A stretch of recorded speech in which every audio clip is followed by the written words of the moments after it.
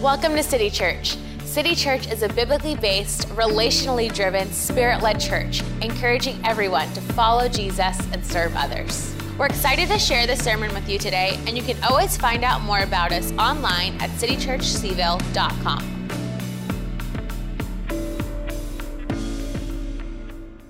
I am personally excited about the new sermon series that we are stepping into as a church family that's going to carry us over the next several weeks.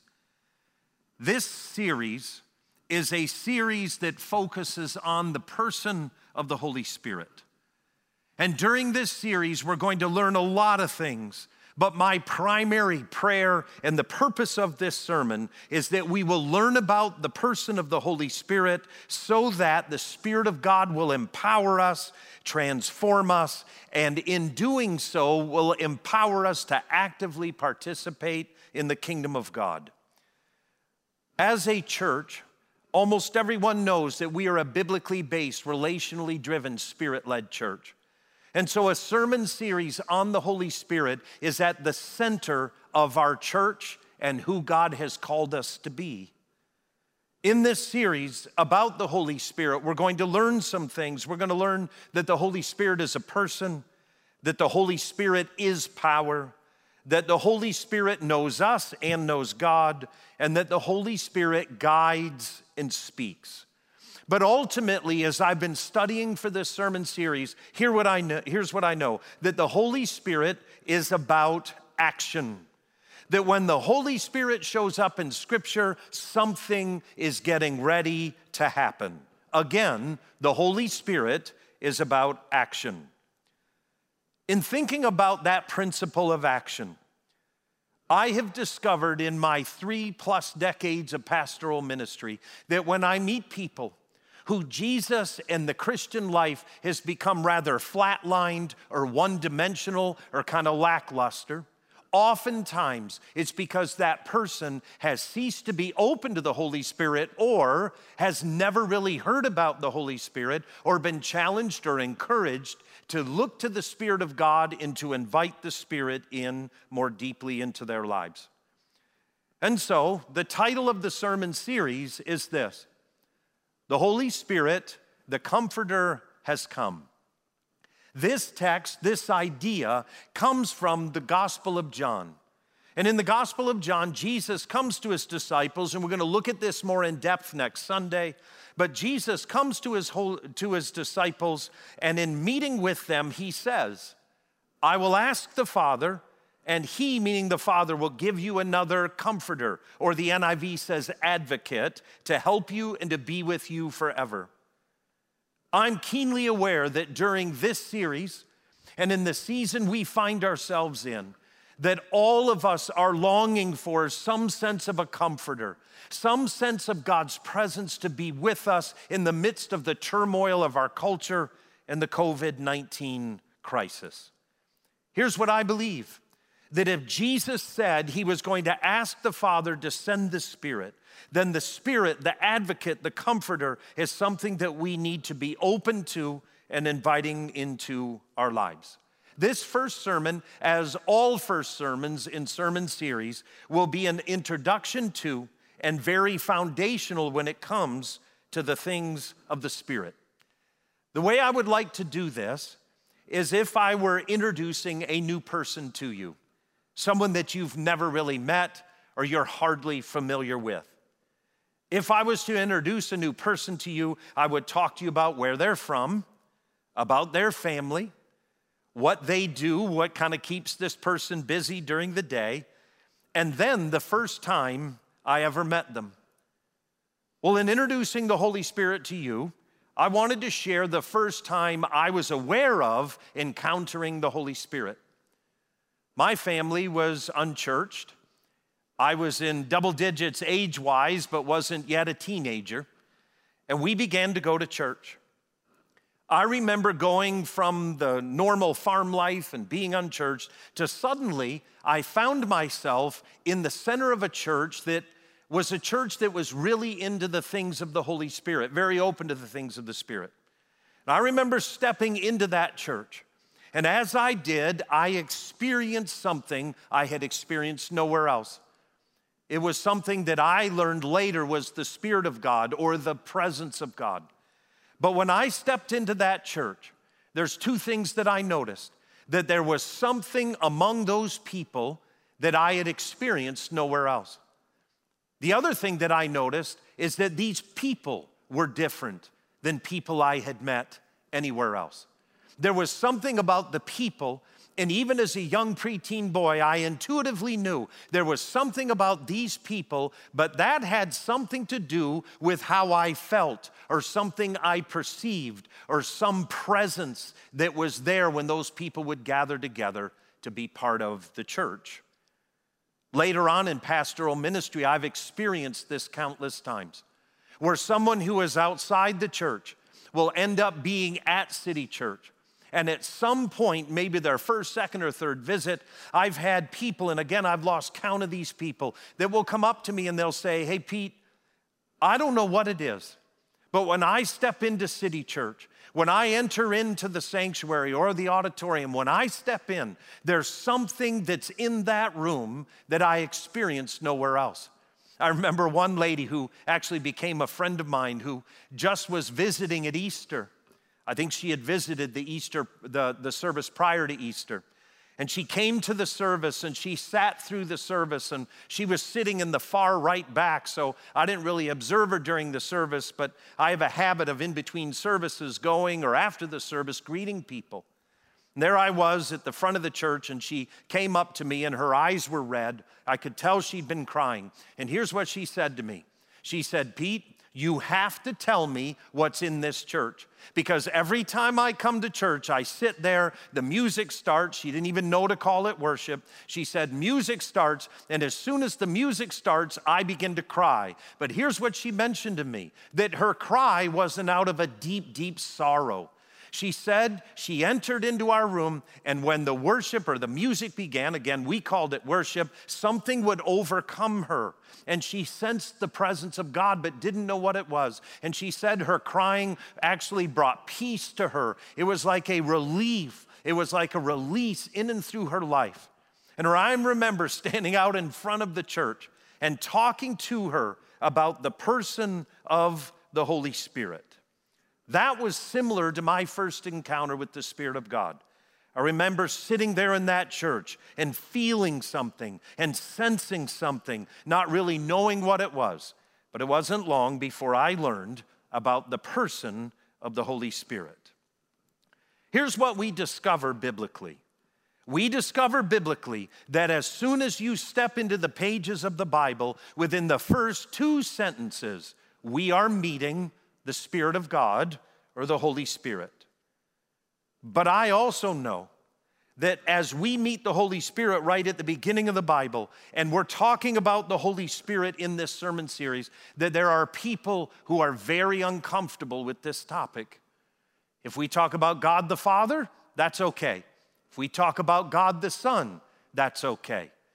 But I think it's important that we process through this introductory sermon, because God the Son is not going to show up until the Newer Testament. Jesus doesn't show up until there. Jesus is prophesied about. There's huge hints and evidence of Jesus in the Older Testament, but it's the God the Father and the Spirit that are brought to us for 2/3 of your Bible. And again, we meet the Spirit in the first two sentences that we find in the Scriptures. I want to read those to us. And as we read them, I want you to notice again that in the first two sentences, the Spirit of God shows up. Here's what the Bible tells us in Genesis chapter 1, verses 1 and 2. In the beginning, God created the heavens and the earth. Now the earth was formless and empty. Darkness was over the surface of the deep, and the Spirit of God was hovering over the waters. What we notice in the Scriptures is the Bible tells us that in the beginning, the Spirit of God was hovering. Please notice that the Spirit of God is introduced to us at the very beginning of the Scriptures. There is no spirit life in God. There's no true existence of God unless the Holy Spirit is part of the equation. Please look at it this way. that God the Father and God the Spirit are mutual realities introduced to us at the very beginning of the story of God. Now, in the Older Testament, when the Spirit of God is mentioned, more often than not, it's brought to us as the Ruach Elohim. Ruach Elohim, that's what we find in verse 2 of Genesis 1. The Spirit of God's hovering over the waters. That's Ruach Elohim. Ruach is mentioned in the Older Testament as being spirit, breath, or wind. And so as I'll be preaching and teaching on the Holy Spirit over the next several weeks, that's some foundational reality that we need to know. That the Ruach Elohim, that Ruach is spirit, breath, or wind, depending on how the verse is translated in the Older Testament. But as we look at this initial story in the Scriptures, what we find is you've got God, and then you have the Spirit of God hovering. And what the Scriptures tells us, that we've got God in the beginning, we've got the Spirit of God, and what they're doing is they are creating for us the heavens and the earth. Now, as we look at verses 1 and 2 of the book of Genesis, I'm going to very devotionally bring them to us so that we can understand what I believe God is trying to teach us about the Holy Spirit, even in the first 2 verses of the Bible. Think about the creation of the heavens and the earth. Think about the creation of the cosmos. Think about the Herculean task of that. Yet here we have God, and then we have the Spirit of God, and then the creation story takes off like a rocket. As I thought about the idea of God creating the heavens and the earth, and then introducing to us the person of the Spirit, something struck me devotionally for my own life and what I'd like to present to you. And it is this, is that anytime we are facing something that seems Herculean or insurmountable in our lives, as followers of Jesus, what I want us to do is instantly remember that in the Older Testament, whenever there's a huge task ahead, and it begins right here in verse 2, where the heavens and the earth are going to be created, but every time, almost every time in the Older Testament, when there's a Herculean task ahead, the Spirit of God shows up.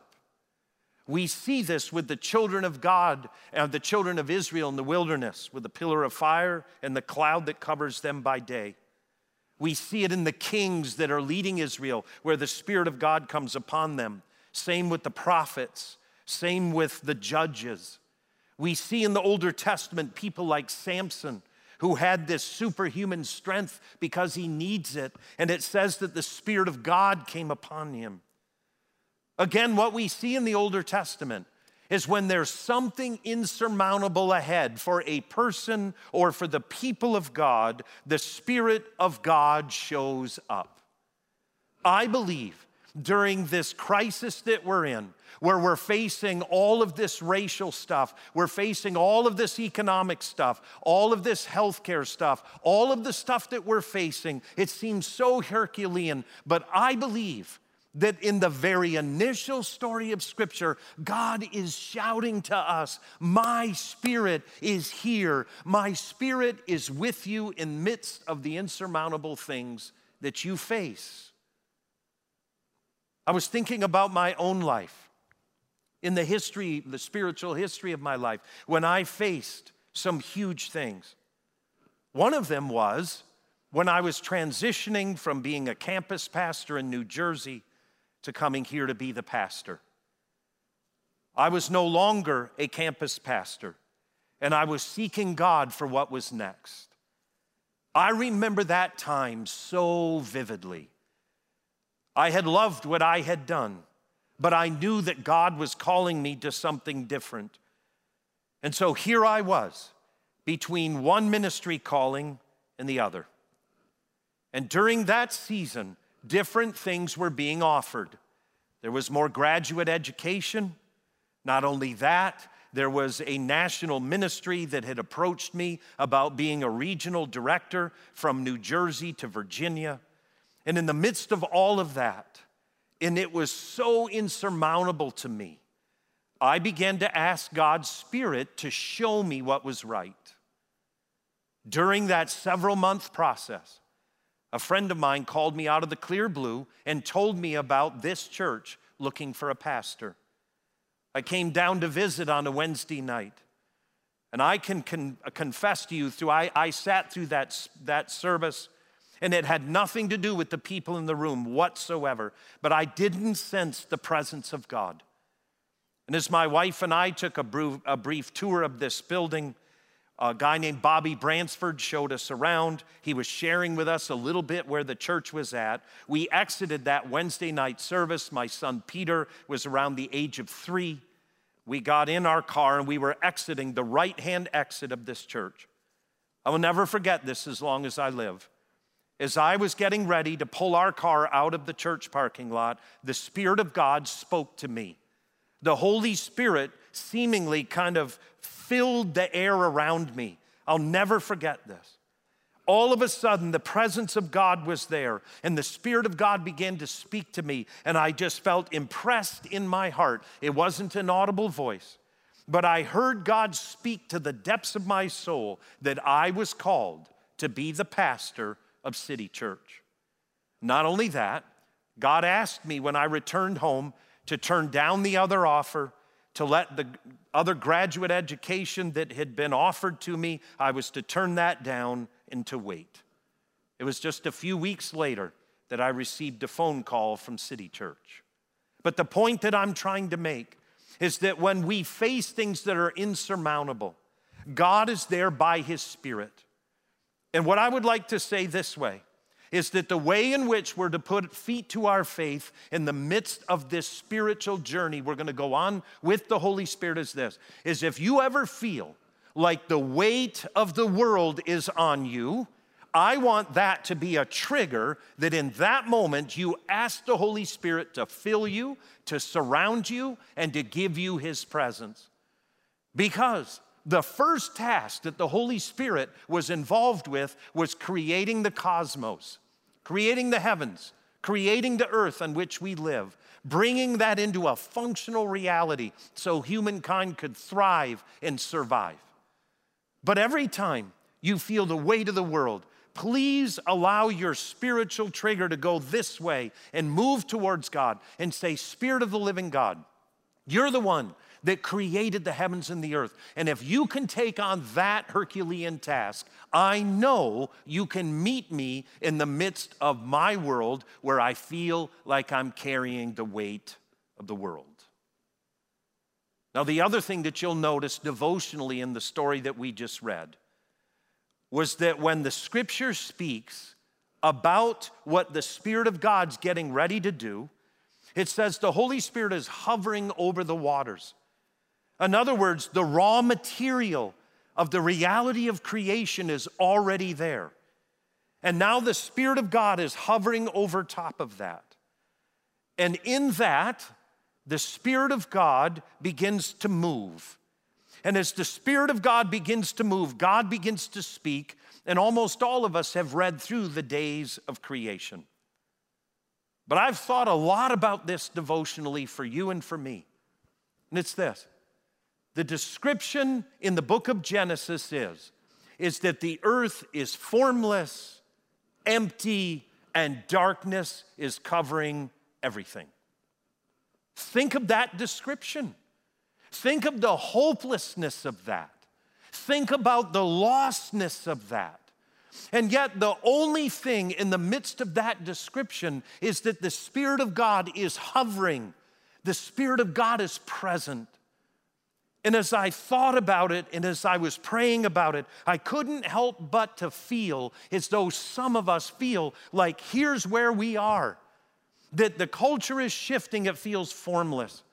That somehow we've been kind of overtaken by the fears and the cares of the concerns of this world, and we're feeling as though we're empty. And talk about darkness covering the land. Notice the ingredient that's going to make the difference. It's the Spirit of God. That's what's going to make the difference. And as I've thought about that, I went right back to feet to your faith again. We need to commit as a people that when we get to that place where we're feeling like life is empty or things are formless or things are void or chaotic, that when we think about that, we instantly put feet to our faith and we look to the Spirit of God and say, Spirit of God, please come and attend to me and be with me. I have sensed pastorally, and I've spoken to many people outside of city and in city. And what I've found is that people have found themselves in a state that in the midst of their faith has surprised them. But could it be that what God's asking us to do as a church family collectively is to invite the Spirit of God into the midst of that formlessness, that emptiness, and that darkness? I have to confess to you, I don't understand how all of this works, but I am absolutely convinced that it does, because I've experienced this in my own life.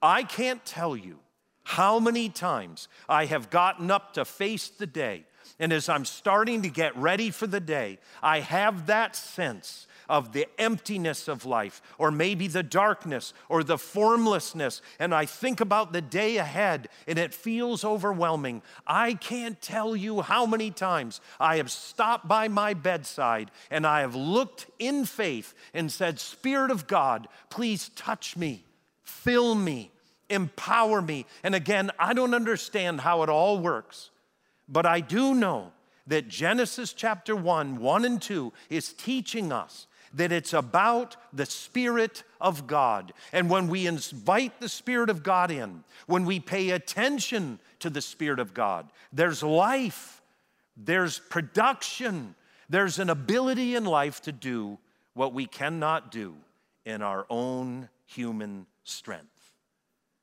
And remember, when the Spirit of God is hovering over the water, the raw material's there, but what is needed is spirit life, and the spirit life is available.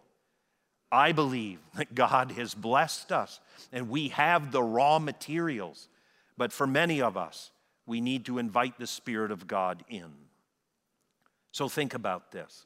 The Spirit of God is involved with the creation of all that there is, and taking that chaos and formlessness and the void and turning it into something that's livable. The Spirit of God does that for the heavens and the earth, for the entire cosmos. And when the psalmist thought about the grandeur of God and the heavens and the earth, in Psalm chapter 8, verses 1 through 2 and 3 through 4, the psalmist writes, Lord, our Lord, how majestic is your name in all the earth. You have set your glory in the heavens. And when I consider your heavens, the work of your fingers, the moon and the stars, which you have set in place, what is mankind that you are mindful of them? Human beings, that you care for them. You see, in Genesis chapter 1, verses 1 through 2, we see this Herculean task of the Spirit of God and God taking the chaos and bringing it into form so that we can thrive and live as humankind. But here God is doing all of that cosmos creation. And then in Genesis 2, verses 7 through 9, we discover that God goes from the grand God to where God is fashioning humankind.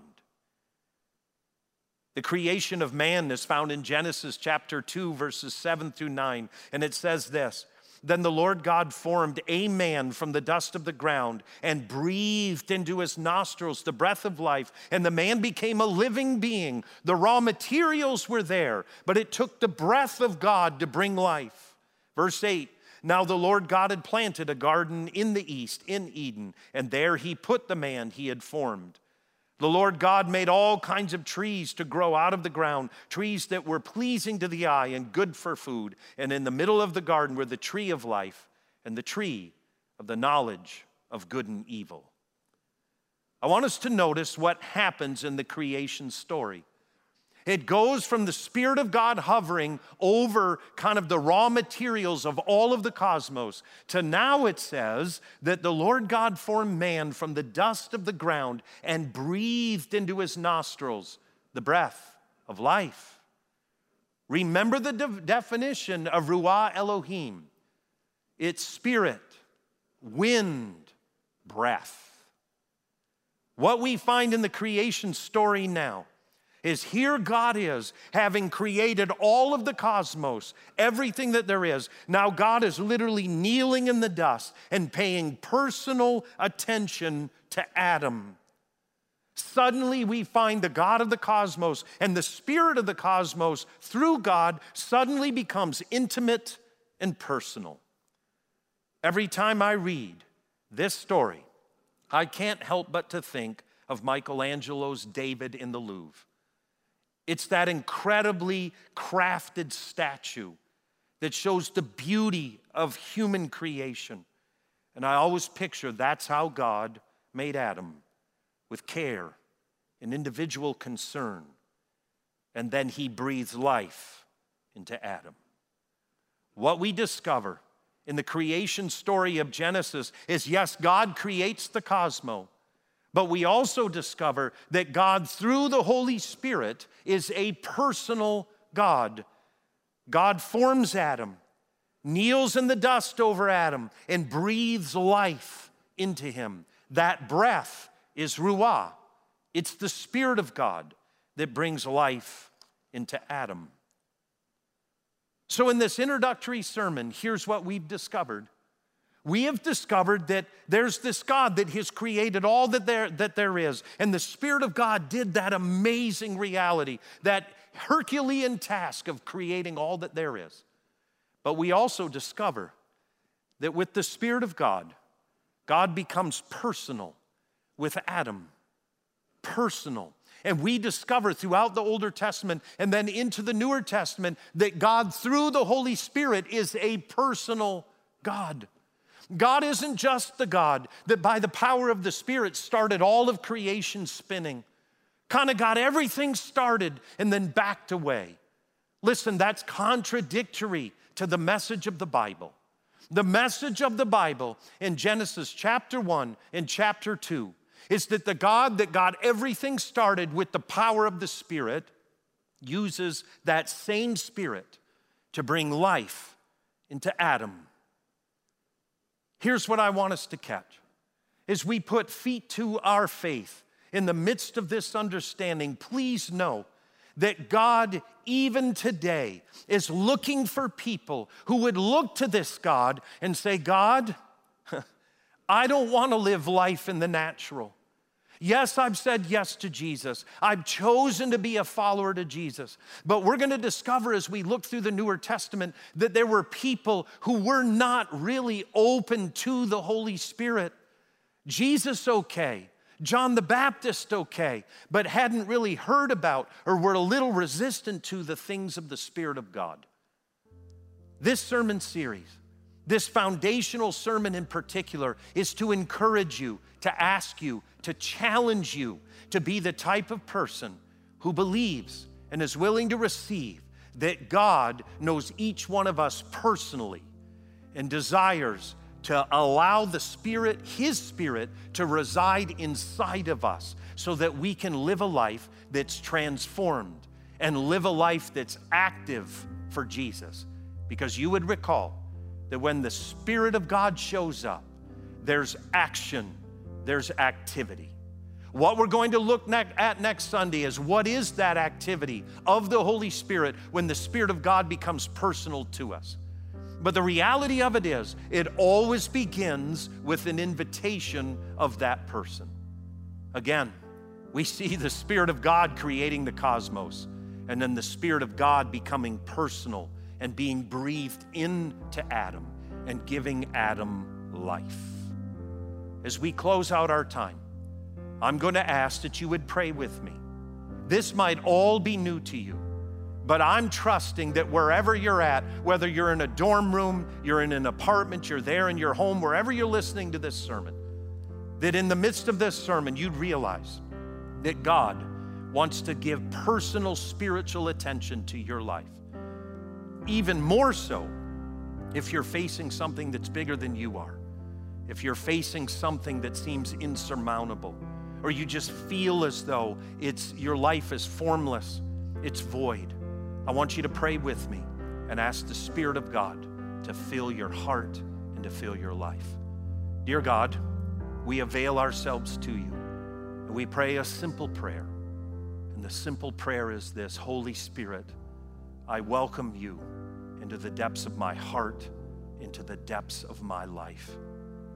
Be that Spirit to me that created all the cosmos. Be that Spirit to me that breathed life into Adam. Dear God, in the name of Jesus, fill me with your Spirit, that I would be a person that lives and is activated by the Spirit of the living God. And I pray for this, and I believe for this now, in Christ's name, in Jesus' name. Amen.